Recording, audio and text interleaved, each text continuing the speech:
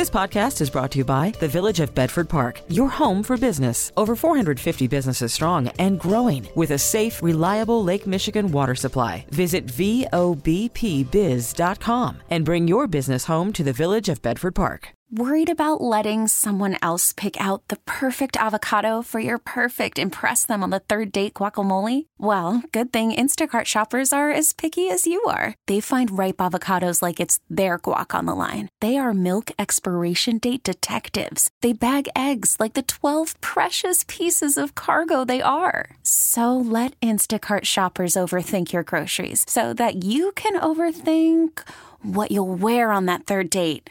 Download the Instacart app to get free delivery on your first 3 orders while supplies last. Minimum $10 per order. Additional terms apply. Now, the WBBM Noon Business Hour. It's 12:03. You made it to Friday afternoon, October 28th. Good afternoon. Thanks for joining us on the Noon Business Hour, presented by the Village of Bedford Park. I'm Rob Hart. Major oil companies are expected to report massive profits at a time when consumers are struggling with record high prices. We'll cover that in our next segment. But right now, several key reports involving the economy are out today, including pending home sales and consumer sentiment. We're joined by Gus Faucher, Chief Economist, PNC Financial Services, based in Pittsburgh. Gus, thanks for joining us today. Let's begin with the PCE index, personal consumption expenditures. It did go up, but in line with expectations, and on a month-over-month basis and a year-over-year basis, it was essentially flat. Yeah, so we are seeing consumers increase their spending even after adjusting for inflation, but we do have a number of drags on consumer spending. We have high inflation, we have higher interest rates, a slowing housing market. So consumer spending is very important. It makes up 2/3 of the U.S. economy. It continues to increase, but the pace is modest. And then when it comes to home sales, pending home sales fell 10% in September. That was much worse than expected. Once again, those higher mortgage rates taking their toll. That's exactly right. I mean, that's what the Federal Reserve is looking to do. They are trying to slow growth in interest rate-sensitive industries like housing by raising interest rates, and we've seen a significant cooling in the housing market this year, and it's going to further cool through the rest of 2022 and into 2023 as the market continues to absorb those very high mortgage rates that we haven't seen rates this high in 20 years. How much of the woes in the housing market are due directly to interest rates, and how much is it due to the fact that several years ago interest rates were extraordinarily low and people had nowhere to go because of the pandemic, so they decided to get a bigger house? I think it's mostly on the interest rate side. I do think that many people still want to move. Younger people are looking to establish themselves. But with the big run-up in prices that we've seen over the past couple of years, the much higher mortgage rates we're seeing this year, it's just, unaffordable for many people and will remain so until we see house prices come down somewhat, which I am expecting to see next year. Wages rose rapidly in the third quarter, pay and benefits increasing 5% last quarter compared to the third quarter of 2021, backing off a little bit from earlier in 2022. I know there has been some concern by economists that we could be in a wage price spiral. Is that one side of the Mobius strip? We are seeing strong wage growth because of the tight labor market. Businesses continue to compete for workers, push up wages. That being said, I do think that with the higher interest rates that we're seeing, the slowing in the housing market, we will see the job market cool off somewhat in 2023, and that will gradually reduce those wage pressures in the U.S. economy and help bring down inflation next year. And then very quickly, consumer sentiment edging up in the month of October, according to the University of Michigan, their monthly survey. The index at 59.9%, up from 58.6 in the month of September. So what does this survey tell us about the vibes? It's telling us that consumers are still concerned about where things are going in the economy, but things aren't any worse in October than they were in September. I mean, households are benefiting from lower energy prices that we've seen over the past couple of months, but on the other hand, falling home values, falling stock market, those are drags on consumer confidence. Gus Faucher, Chief Economist, PNC Financial Services, based in Pittsburgh. Thanks for joining us on this Friday afternoon. The WBBM Noon Business Hour continues. Major oil companies are expected to report massive profits at a time when consumers are struggling with record high prices. Let's get the very latest on how the energy crunch is doing for the world's biggest oil companies from Phil Flynn, senior market analyst with the Price Group and Fox Business News contributor based in Chicago. Phil, thanks for joining us today. All year long, great to be here. We have been talking about the run-up in the price of oil, and every now and then it touched $100 a barrel. It exceeded that, and it would go to follow that the oil companies would report greater than expected profits. Where are they right now, and where is what they're reporting in the third quarter? Where is it in line with how their performance over the course of the year? I don't even know if big oil is the correct term. Maybe we should change it from big oil to enormous oil, right? I mean, we're seeing profits unlike anything we've seen before in the oil patch. ExxonMobil had a quarterly profit of nearly $20 billion. They're getting almost as big as Apple. I mean, you expect Apple to do that. They make those kind of profits all the time. But for an oil company to do that, it's earth-shattering. And you're also looking, of course, at U.S. company Chevron, the refiners. They had their second highest profit ever, 11.2. But, really, when we talk about profits, you really have to think about what went into making those profits, right? And we're talking about record investment against a very unfriendly environment.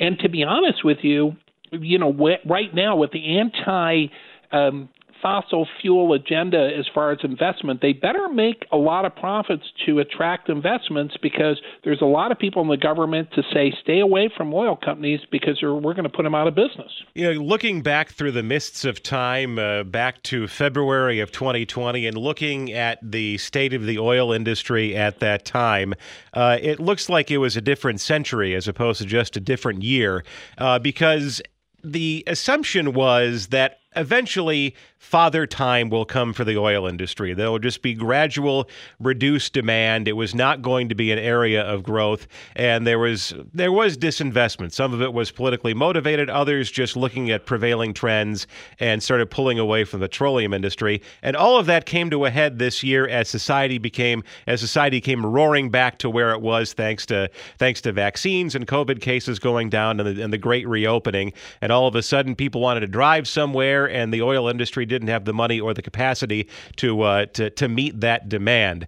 What's going to happen going forward as things kind of normalize and we're back to where we were as far as moving around the country?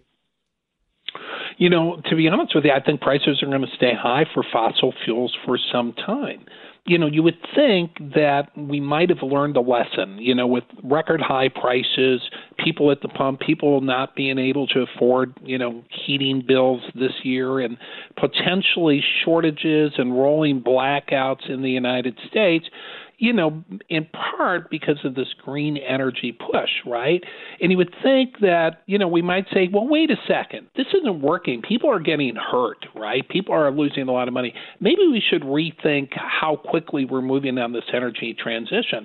But we're not seeing that kind of common sense. We're seeing the opposite. We heard the International Energy Agency double down saying, listen, if we want to get to net zero, we got to stop investing in fossil fuels. And, we're hearing from, places like the UK, the new prime minister over there wants to ban fracking.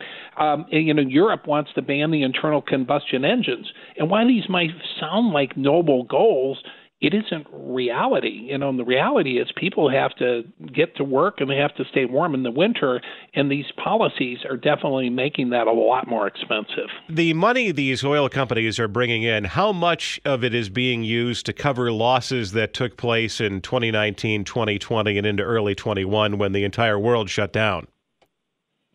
Big part of it. People forget that it was just a couple of years, as you point out, during COVID. The price of oil was below zero. A lot of these companies were facing record losses. And there is a lot of concern that a lot of these companies could have gone out of business. So, when we look at these profits, they're doing, they're really making up for money that they've lost in the past. And, when you compare the profits of the oil industry to places like Apple and you compare it to other things, it takes a lot more investment to bring oil and gasoline, to corner gas station and bring it to your home to stay warm than it does to, produce an iPhone, right?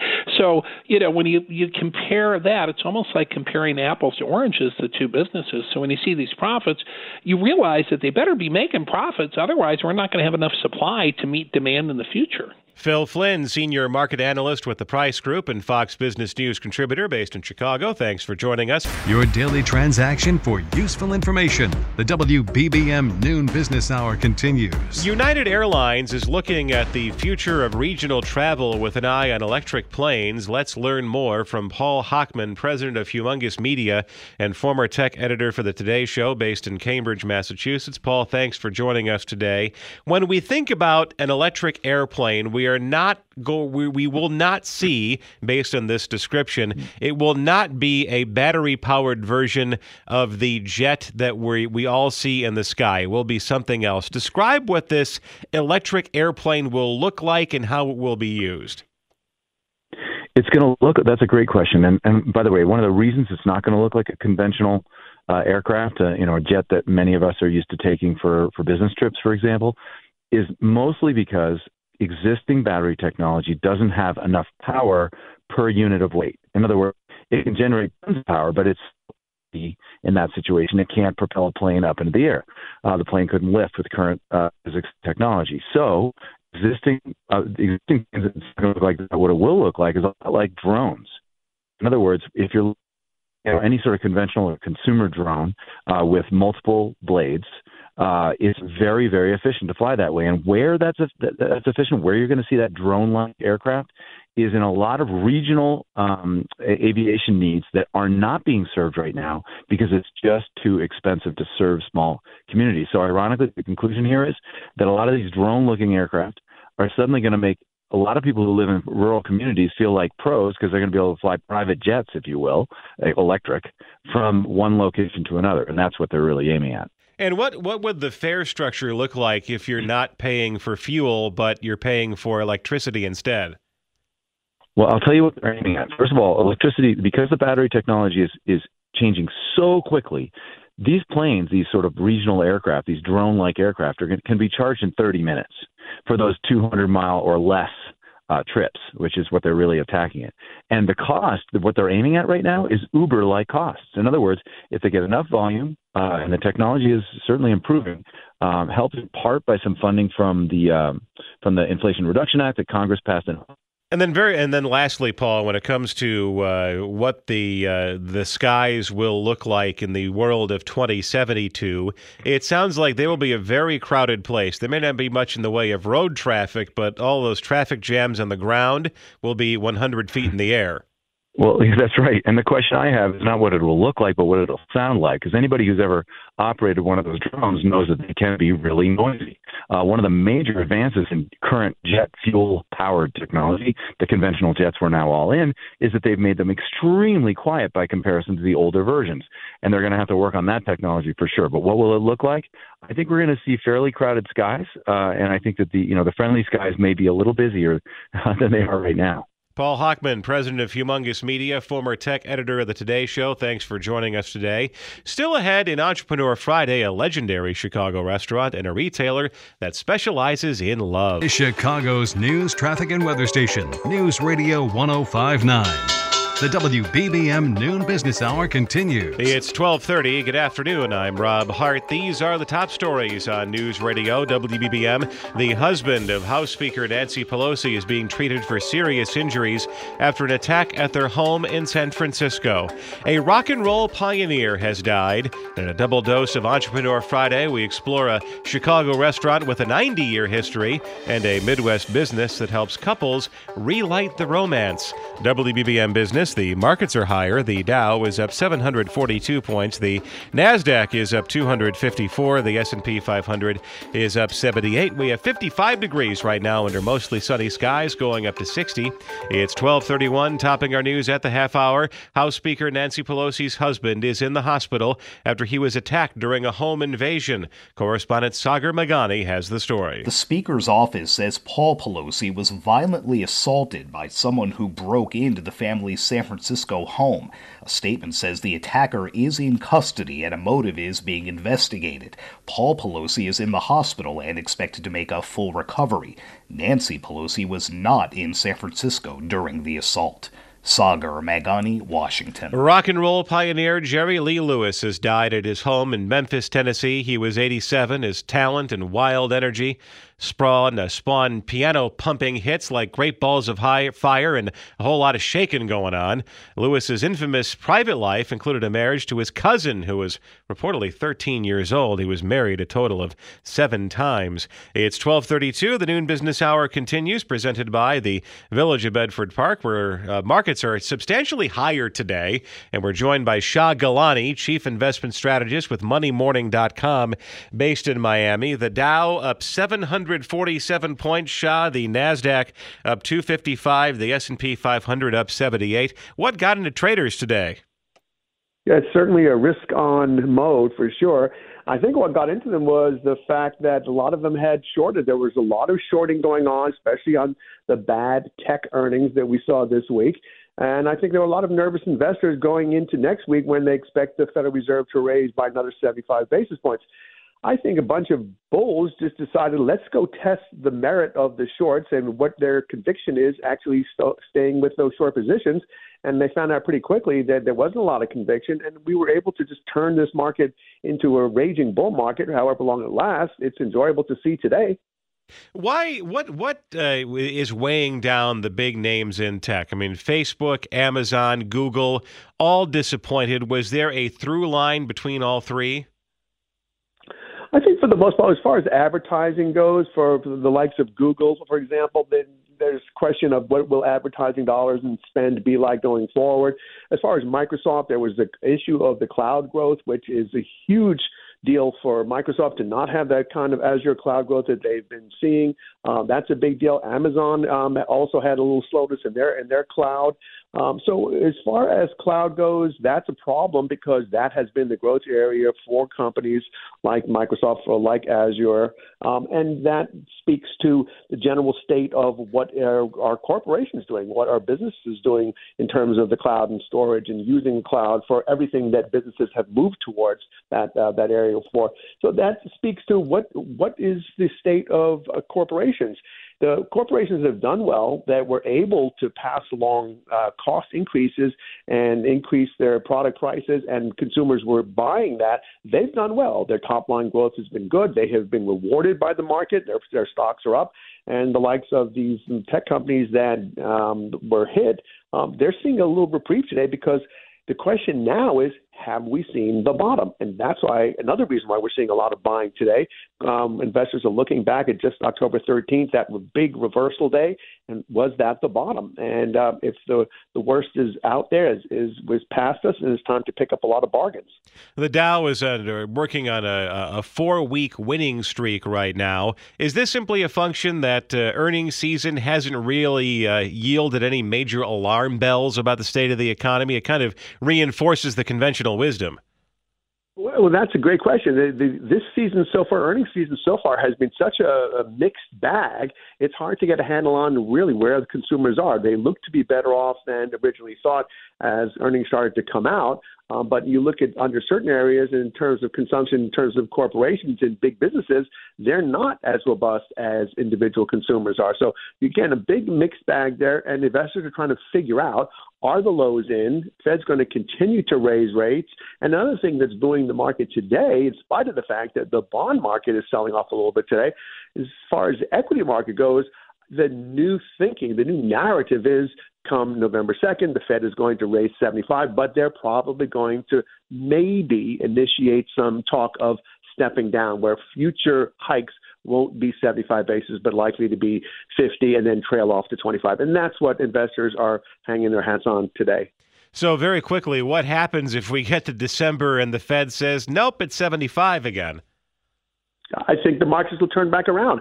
If it's not so much what eventually they're going to start to quote unquote step down, which is the new narrative, as opposed to pivot. They're not going to pivot anytime soon, as in maybe for years, and actually start to lower rates again. But they will eventually start stepping down. The question is, at that point, how high will rates be, and how long will they remain up there? And that's the question that investors don't want to deal with right now, because I think if they look forward at the prospects for continued high inflation, the Fed is going to keep rates higher for longer, and that's going to weigh on the market eventually. So I think we're going to have a bit of a reckoning. This is a nice, enjoyable rally, but I think it's going to be somewhat short-lived.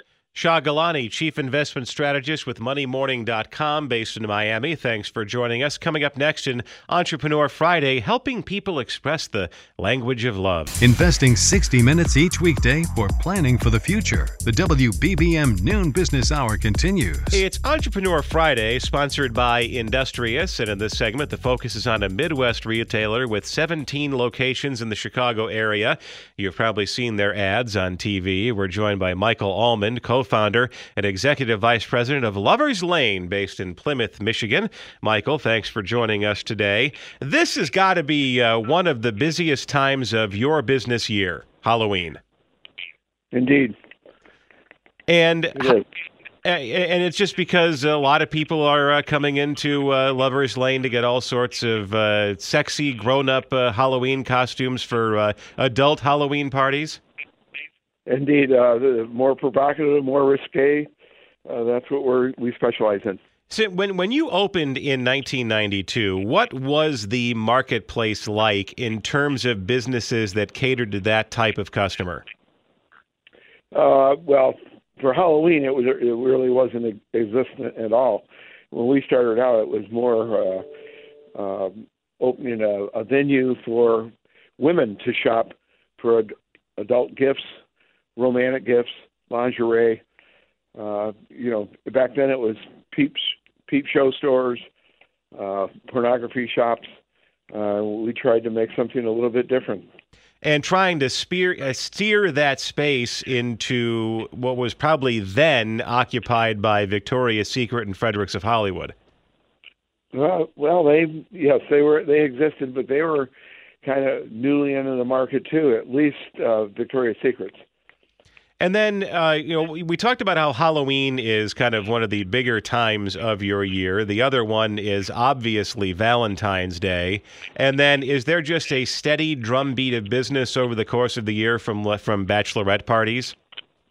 Yes, and just gift giving, birthdays, anniversaries, other holidays like Christmas, Sweetest Day. Believe it or not, even a little bit of Mother's Day and Father's Day. People buy gifts from Lover's Lane for.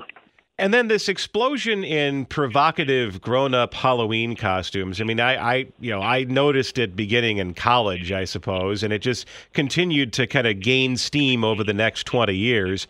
Is this a case where kind of the marketplace found you, or Lover's Lane was actually a pioneer and brought the market to it? Well, I would say we're kind of a pioneer. Halloween was not really something in our romantic gift portfolio, if you will, and it was a way of attracting a different customer to the store.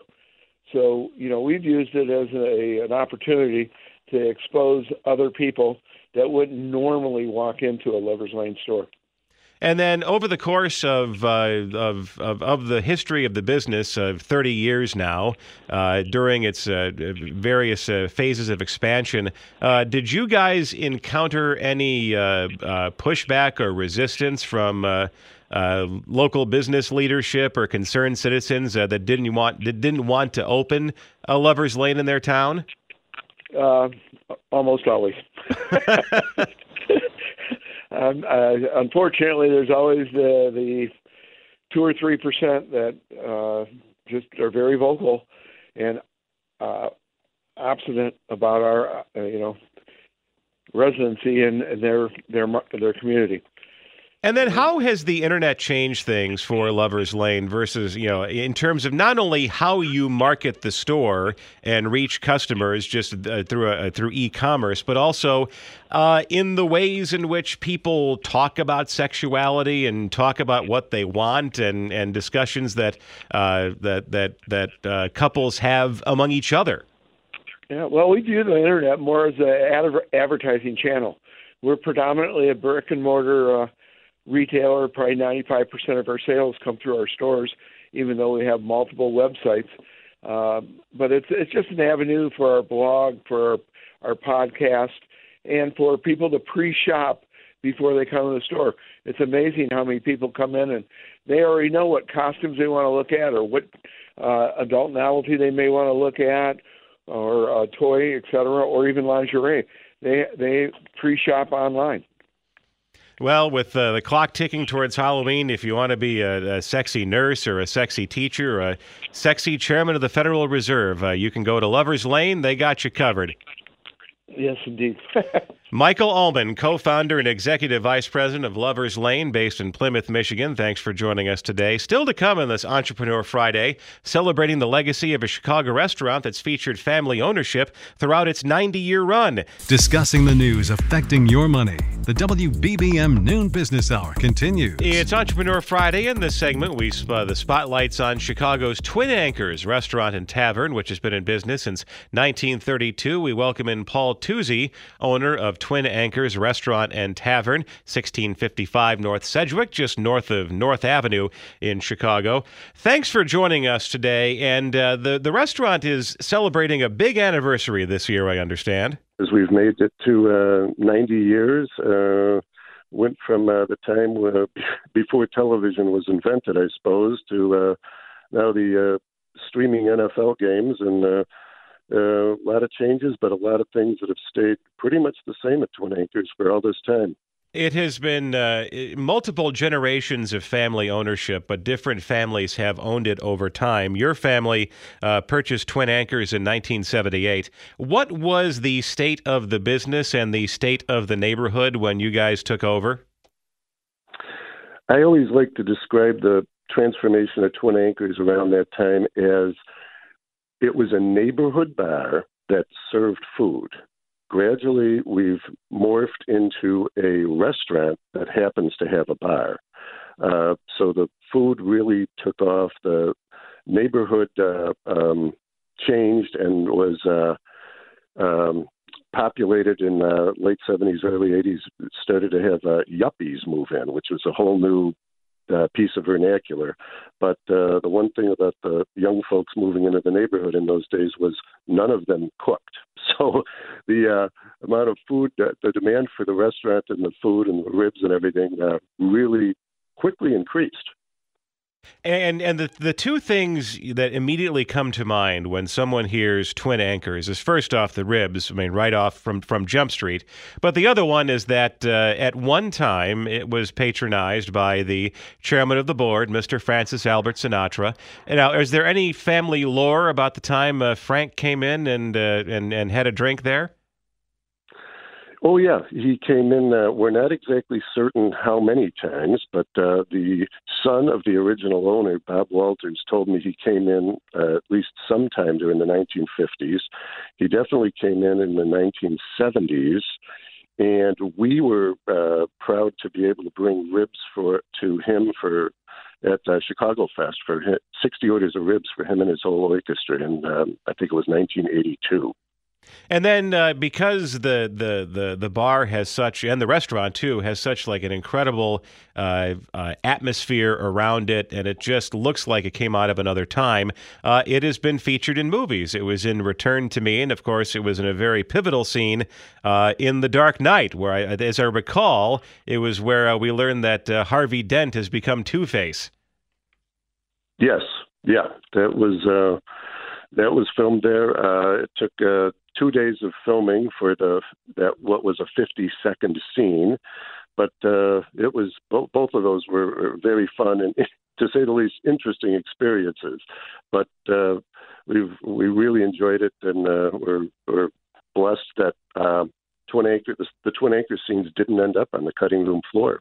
Paul Tuzzi, owner Twin Anchors Restaurant and Tavern, Sedgwick and North Avenue in Chicago. Thanks for joining us. And, of course, we'll have much more because it'll be the subject of Lisa Fielding's Made in Chicago on Monday, so listen for that. We get it. Attention spans just aren't what they used to be. Heads in social media and eyes on Netflix. But what do people do with their ears? Well, for one, they're listening to audio. Americans spend 4.4 hours with audio every day. Oh, and you want the proof? Well, you just sat through this ad that's now approaching 30 seconds. What could you say to a potential customer in 30 seconds? Let Odyssey put together a media plan tailor-made for your unique marketing needs. Advertise with Odyssey. Visit ads.odyssey.com.